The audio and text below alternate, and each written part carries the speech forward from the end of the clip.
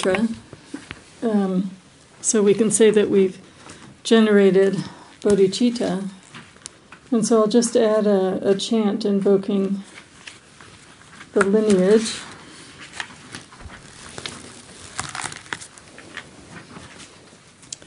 Dorje Changchen Tili Narodang Marpa Nila Choje Gempopa Pakmo Drupa Galwa Drikungpa Kagyu Lama Namki Tashi Shog. So tonight I want to share with you some of my favorite verses from the Mahayana tradition by Shantideva. And Shantideva lived in the 600s. So he was in the mid-600s. And he's considered one of the greatest masters of Buddhism. So when you think of the Mahayana era, in many ways he defines that era because the Bodhisattva vow stems from his particular verses. There are two strains of the Bodhisattva vow. One comes specifically from Shantideva. So the understanding of a bodhisattva, we're greatly indebted to him for his clarity regarding the bodhisattva's way of life. If we were to look at the Metta Sutra that we recited tonight, and we went to the section, even as a mother protects with her life her child, her only child, so with a boundless heart should one cherish all living beings. That could be considered a goal to strive for in practically any religious tradition. When we think of the Christian tradition and the golden rule, love your neighbor as yourself. It's a similar understanding of the ideal that we have as human beings. The problem is it's hard to get to that ideal. And when we explore that difficulty, we have to realize that our mind is essentially a distinction-making machine. We calculate differences all the time. So this morning, my job was to sweep the leaves. I was sweeping the leaves. And as I was sweeping the leaves, I noticed that the driveway was cracked, so there were natural sweeping boundaries to collect into piles. And then there were some leaves that were more trouble than other leaves. They were going to cause trouble to the drains.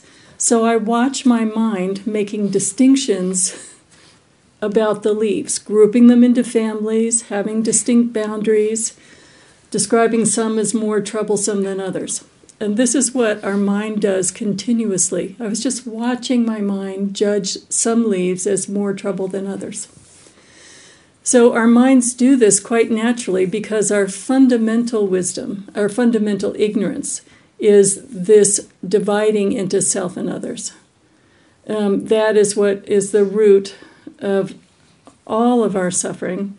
And we can see that it's the root of the incredible crisis of compassion that we have now in the world, where we don't see all beings as our child, our only child.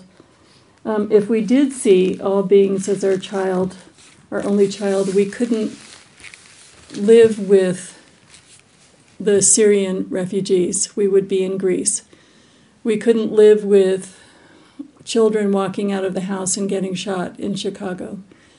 There would be an imperative if we were able to really see all beings as our child, our only child. So the magnificence of Shantideva is he takes us step by step by step to get from where we are to that incredible, wise, open heart. And he does it in such a way that's so very human and so exquisitely intelligent that it's quite magnificent. So when we think of the metta verses and the metta training systems, which are very, very similar in all the traditions, we often think of them as an emotional practice.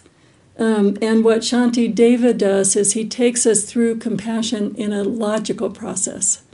And I find personally that balance of going back and forth between the heart-centered emotional training and the step-by-step intellectual logic to be a really incredible balance. And the other thing that's magnificent about Shantideva, in this book, The Guide to the Bodhisattva's Way of Life, it's essentially him coaching himself. So if we think of the two pumpkins outside, it's not the saintlier one, it's more the grouchy one, that he's talking to himself and he's giving himself a hard time for not fitting into the ideal and trying to give himself a pep talk. So I get quite a kick out of his sense of humor as well as his incredible intellect. So in all the Mahayana monasteries, this text is studied, and it's studied in great detail, in great depth.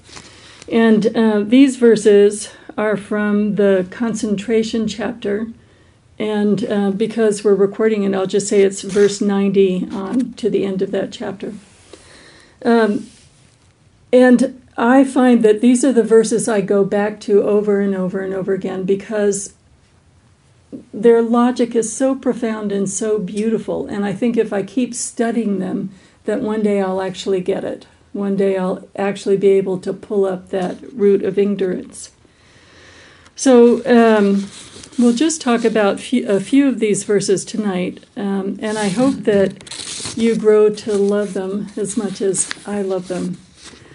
So if we look at the first verse on the page, strive at first to meditate on the sameness of yourself and others. In joy and sorrow all are equal, thus be a guardian of all as of yourself. So that's the ideal. Be a guardian of all as yourself, like a mother with their only child. Do unto your neighbor as you would have done to yourself. Then this following verse starts to ask questions about that in a really beautiful way. The hand and other limbs are many but distinct, but all are one body to be kept and guarded. Likewise, different beings in all their joys and sorrows are like me, one in wanting happiness. So it starts to talk about, and he uses the body as a metaphor in a couple of different ways, that we think of ourselves as having parts, very distinct parts, but they're one body. And in the same way, we all have the sorrows of samsara, we all have the happiness that we experience, and we're alike in the joy and the happiness. We are all alike, one in wanting happiness. My pain, in fact, does not afflict or cause discomfort to another body. Through clinging to my I, this suffering is mine, and being mine, very hard to bear. So even though we're all one in joy and suffering, if someone dear to me dies, I have a great grief. If someone dear to you dies, you have a great grief. But by clinging to the I suffer my grief, not your grief, right? Because it's about me. And other beings' pain I do not feel, and yet because I take them for my own, their suffering is likewise hard to bear. If we take other beings as ourself, then their pain as well would be hard to bear. And we see that in our family. If your sister, your mother, your father was suffering, their pain would be hard to bear, even though it doesn't cause you a physical discomfort, right? And therefore, I'll dispel the pain of others, for it is simply pain just like my own. And others I will aid and benefit, for they're living beings just like me. Since I and other beings both, in wanting happiness, are equal and alike, what difference is there to distinguish me that I should strive to have my bliss alone? Since pains of others do no harm to me, what reason do I have to shield myself? But why to guard against my future pain, which does no harm to present me? This is where things start to get really interesting. First of all, if we're the same in all wanting happiness and not wanting suffering, what is special about me that I should guard against my suffering or want my happiness and not want your happiness and you to be free of something? What is there so distinctive and special about this entity? So this is where he starts talking to himself. He goes, well, your pain doesn't harm me, so why should I care about it, right? And then he counters that with saying, well, why do we guard and shield ourselves from future pain? Because that's not harming us right now. Your pain is not harming me right now. My future pain isn't actually harming me right now. But I will, the minute you get your first job, you start your Social Security and your retirement fund to guard against future pain. We're always doing things to guard against our future pain, even though it's not right now hurting us. So how is it that your pain, which is not right now harming me, is not also to be guarded? I just love him. And I apologize for the typos. I was typing this out today so that you could have the verses to take. It is for the sufferer himself. It's your problem to shield himself from injuries that come. So this is really great. Your pain is your problem. It's your job to take care of it. But then he counters it with, the pain felt in my foot is not the hand's. So why, in fact, does one protect the other? We're talking about the body having different parts. This is the hand, right? It's not the foot. It doesn't have anything to do with the foot. The foot doesn't belong to the hand doesn't belong to the foot. But if we stub our toe, the hand goes to the foot. So this body we divide into parts. They're distinct and separate. At the same time, we act as one whole immediately when there's pain.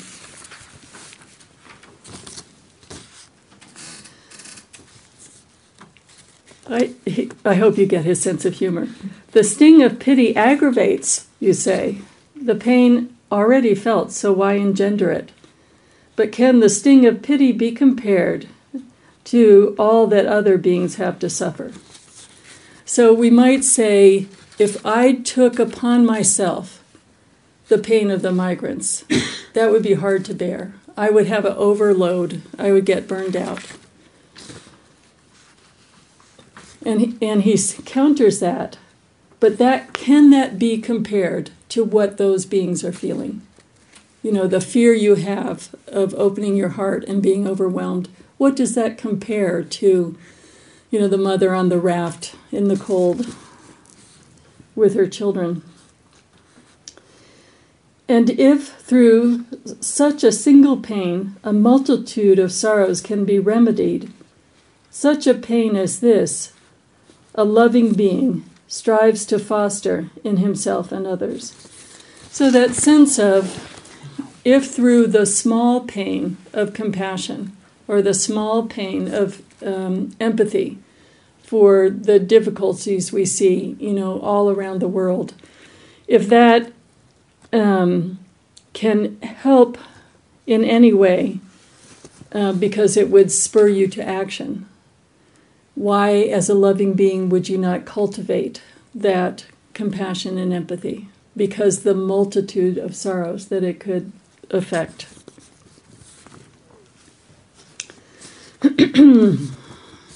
Then he goes into how we create the I that we're so protective of, and how it's a matter of habit, essentially. Although the drop of sperm and blood is alien and in itself devoid of entity, yet because of strong habituation, I recognize and claim it as my I. So if we think biologically, you have the sperm and you have the egg. That's not you. That's your mother, that's your father. There's no I there. There's no entity there. They're alien to you. Then the second they come together, you start associating that with an I. If we think of, was there an I at the moment of birth? Was there an I before birth? We can't identify how that I came because it is a habit of thought put upon those two alien substances when they come together. It gets really tricky. Why then not identify another body calling it my I? And vice versa. Why should it not be hard to think of my body as another's? So when we're thinking about habituation and what our I is, think about the boundaries that we create. There's a sense of, in terms of me and my, you might say your mother and father are close to you as the me and my. Maybe your aunts and uncles, maybe your cousins. We each have some way of defining where is the imperative of me and my and where we let go somebody else's problem. It's totally arbitrary. There's a habit of thinking that's not different from that alien sperm and egg coming together. It's the habituation. In my family, my parents didn't cultivate a big family. So when I think of who would I get on a plane for, it's a very limited number of people in terms of my family. I have a friend who cultivated a huge family. She is always on a plane. She has so many cousins and children of the cousins that no one can keep track. But she has defined that I, in terms of the imperative to help, as a habituation, is much, much larger. There is nothing that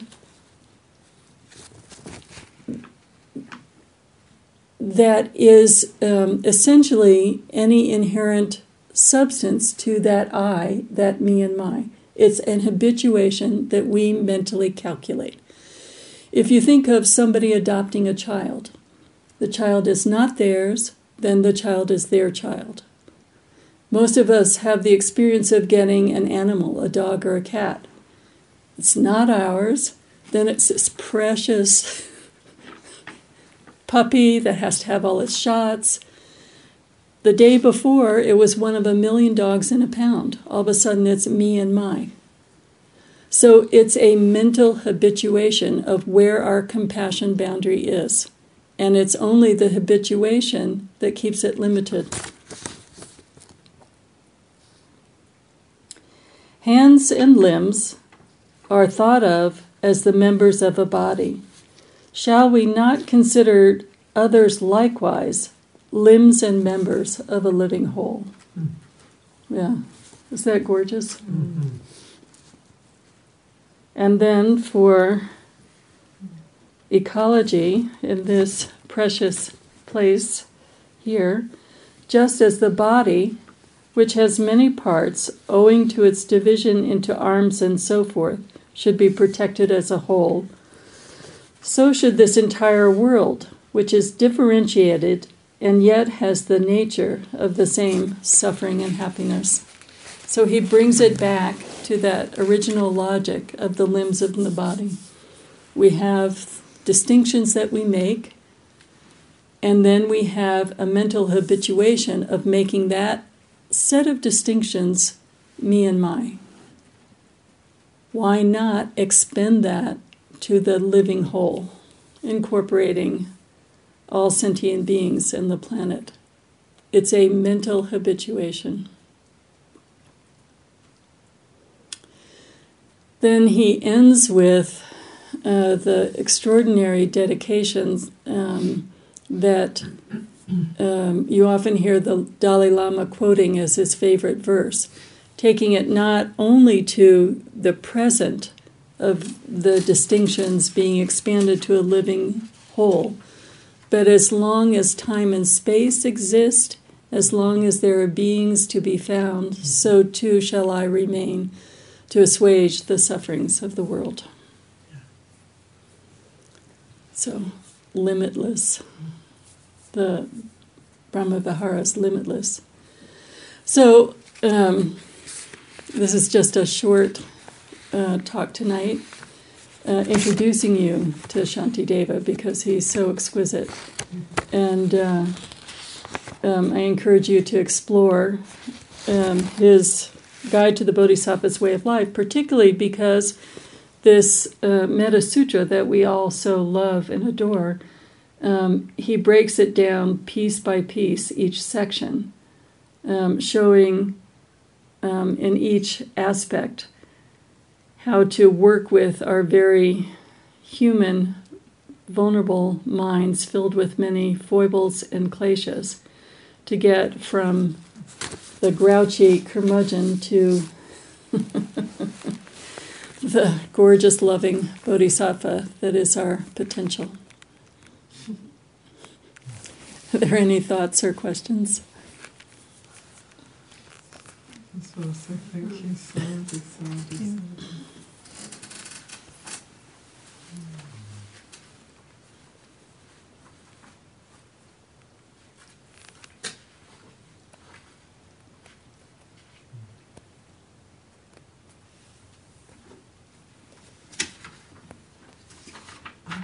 Question about, because you mentioned, you use a phrase something like, this is our compassion boundary. Is that what you said?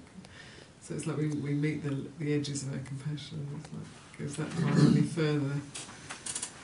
Can you give some advice on how to keep going when you meet that edge?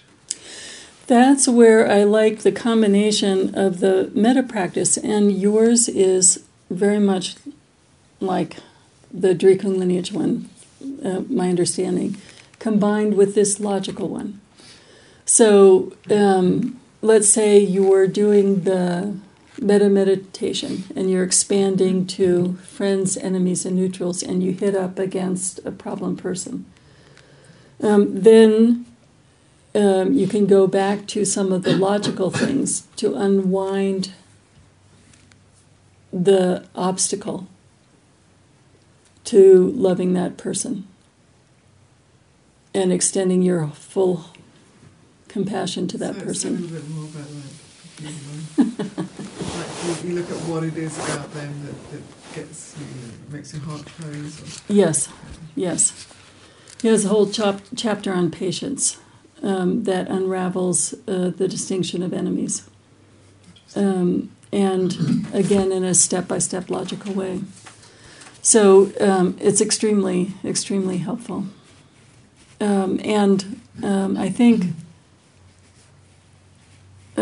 it's a very real fear that people have, certainly when they're doing some of the trainings, that if they open their hearts, they won't be able to function, or they'll be in some sort of overload, that you couldn't love every single refugee, when you see thousands and millions of people in such great need.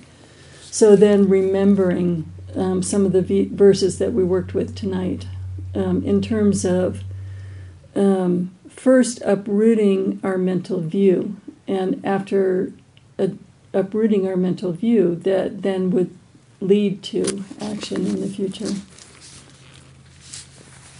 Maybe Tonglen, would be a good practice also, isn't it, to work with that compassion boundary? Yes. So within this chapter in concentration, there are two main trainings. One is Tonglen and one is equalizing self and other. And I use the verses tonight from Equalizing Self and Others. And those are two of the techniques that we used most. How is that done, this equalizing self and others? These were the verses in terms of seeing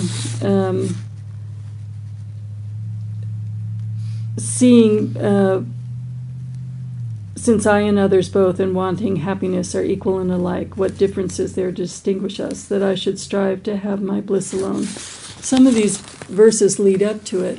And then some of the things that are very interesting as the chapter progresses, as he talks about exchanging bodies with someone else, so that you're looking at yourself from the perspective of someone else, and going back and forth like that. So he has it's dense in terms of the techniques that are introduced in his classic text. Mm-hmm. We have the book. I have the book. That one. Yes, it's a very good book. Mm-hmm. It's amazing that this all happened in the year 600, where there was that much information to be experiencing and gathering information out there, to have all that stuff there, and it really has never changed. Human beings and the minds of human beings still have the same. I mean, now we would think have more of it, but yet he's saying that was it. Yes. That was the entirety that he explored, and it's the same thing we have today to play with. Yes.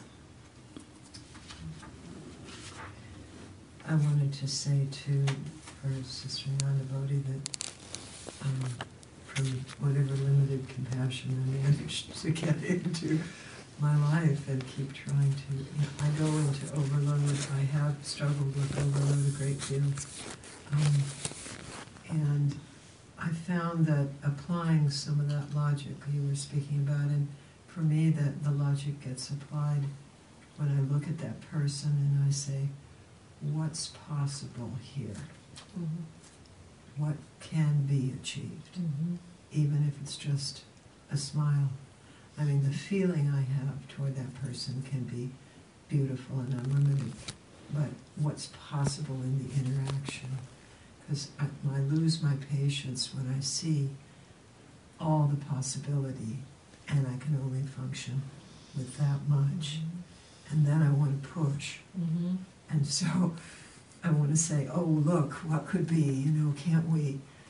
And then I've lost my patience and I'm in anger and I'm basically in the soup, And if I just look and say, what's the one thing I can do here?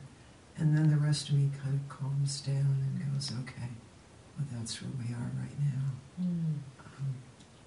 And it helps me to function that way. Because I get a little fiery. She's also got this magic bowl out there with all these words in it, so she'll come through the house frustrated, and she'll go to the bowl and pull it out and it says, patience.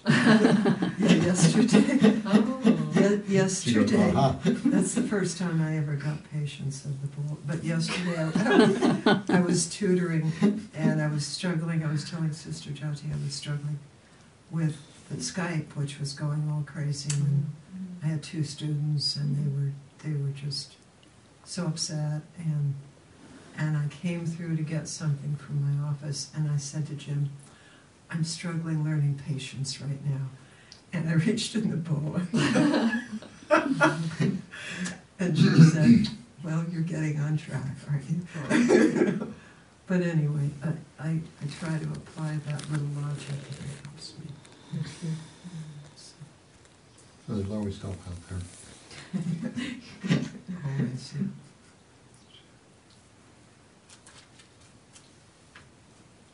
So thanks for bringing in that book. I think it was probably, I would rate that as the best book.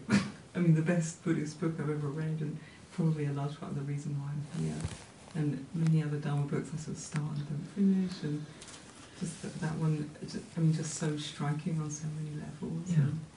I think I first encountered it when I was travelling in India 12 years ago. It was a significant, kind of life-changing trip for me, and just still verses from that book will sometimes kind of pop up in my mind and really, Yes.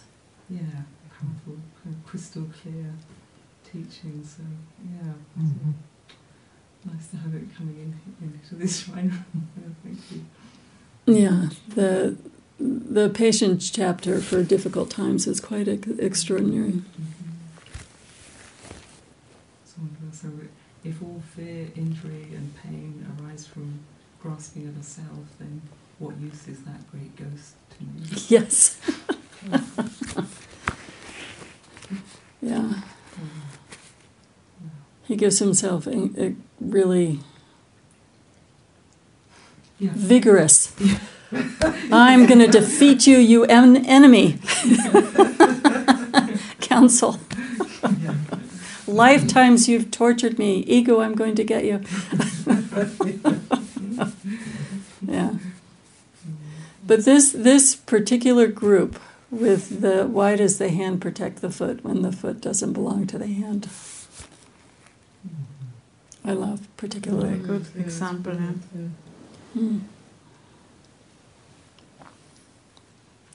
So I know we all have to be up at 5. So You know what I particularly like is here you made a lovely typo. Instead of loving being, you say the long being. the typos. It auto corrects as you're typing. Such a pain as this, a long being. I apologize for the typos. Because when I printed it out, I changed a few little things. But this one I didn't see. So this is the classic Tibetan dedication that mind we call bodhicitta. So bodhicitta, excellent and precious mind. Where it is unborn, may it arise. Where it is born, may it not decline, but ever increase higher and higher.